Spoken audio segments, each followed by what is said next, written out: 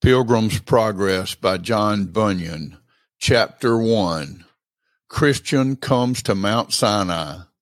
So Christian turned out of the way to follow the road to Mr. Legality's house for help. But when he came near the hill, it seemed very high, and the cliff next to him appeared to extend out over the road. Christian was afraid to venture any closer lest the cliff should fall on him. There he stood, not knowing what to do. His burden seemed heavier now than before.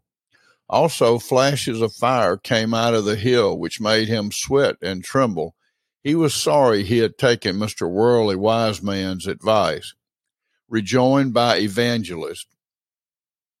Then he saw Evangelist coming toward him, and he felt ashamed. Evangelist had a very stern look and began to reprove him.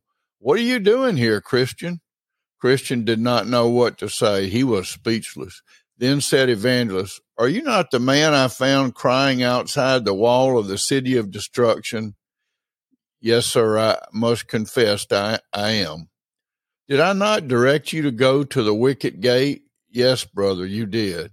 "Now is it then that you have so soon turned aside? For you are now far out of the way." Christian said, "Well, as soon as I had gone out of the slough of despond, I met someone who led me to believe that I would find a gentleman in the village on the far side of the hill who could remove my burden." Evangelist, "Whom did you meet, and what kind of person was he?" "He seemed like an honest man, and he reasoned much with me, and at last persuaded me to take his advice. So I came here, but when I saw this threatening hill jutting out over the road and sending forth fire and smoke, I stopped for fear I should perish." Evangelist, "What did the man say to you?" Christian responded, "He asked me where I was going, and I told him." "And what did he say then?" "He said I should throw off my burden at once.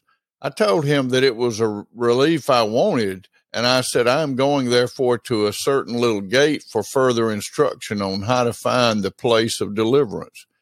Then he said he would show me a better way, a way not so full of difficulty as the way in which you had directed me. And since I had fallen into the slough of despond, I was inclined to listen to his counsel. For he said, this way will lead you to a gentleman's house who has skill in relieving people of their burdens. Since I realized I had gotten no relief in the way I was traveling, but rather more trouble, I believed him and turned out of the way into this way, thinking I might soon find deliverance. But when I came to this hill and saw how dangerous it would be to go on, I stopped for fear of losing my life. Now I do not know what to do." Then said Evangelist, "Wait just a moment that I may give you the word of God." Christian stood trembling under his burden. Then Evangelist said to him, "See that you refuse not him that speaks, for if they did not escape who refused him that spoke on earth, much less shall we escape if we turn away from him who speaks from heaven. He also said, now the just shall live by faith, but if any man draws back, my soul shall have no pleasure in him."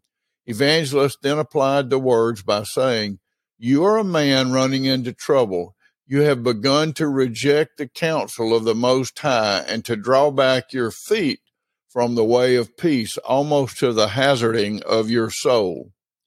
Then Christian fell at his feet. "Woe am I, for I am undone."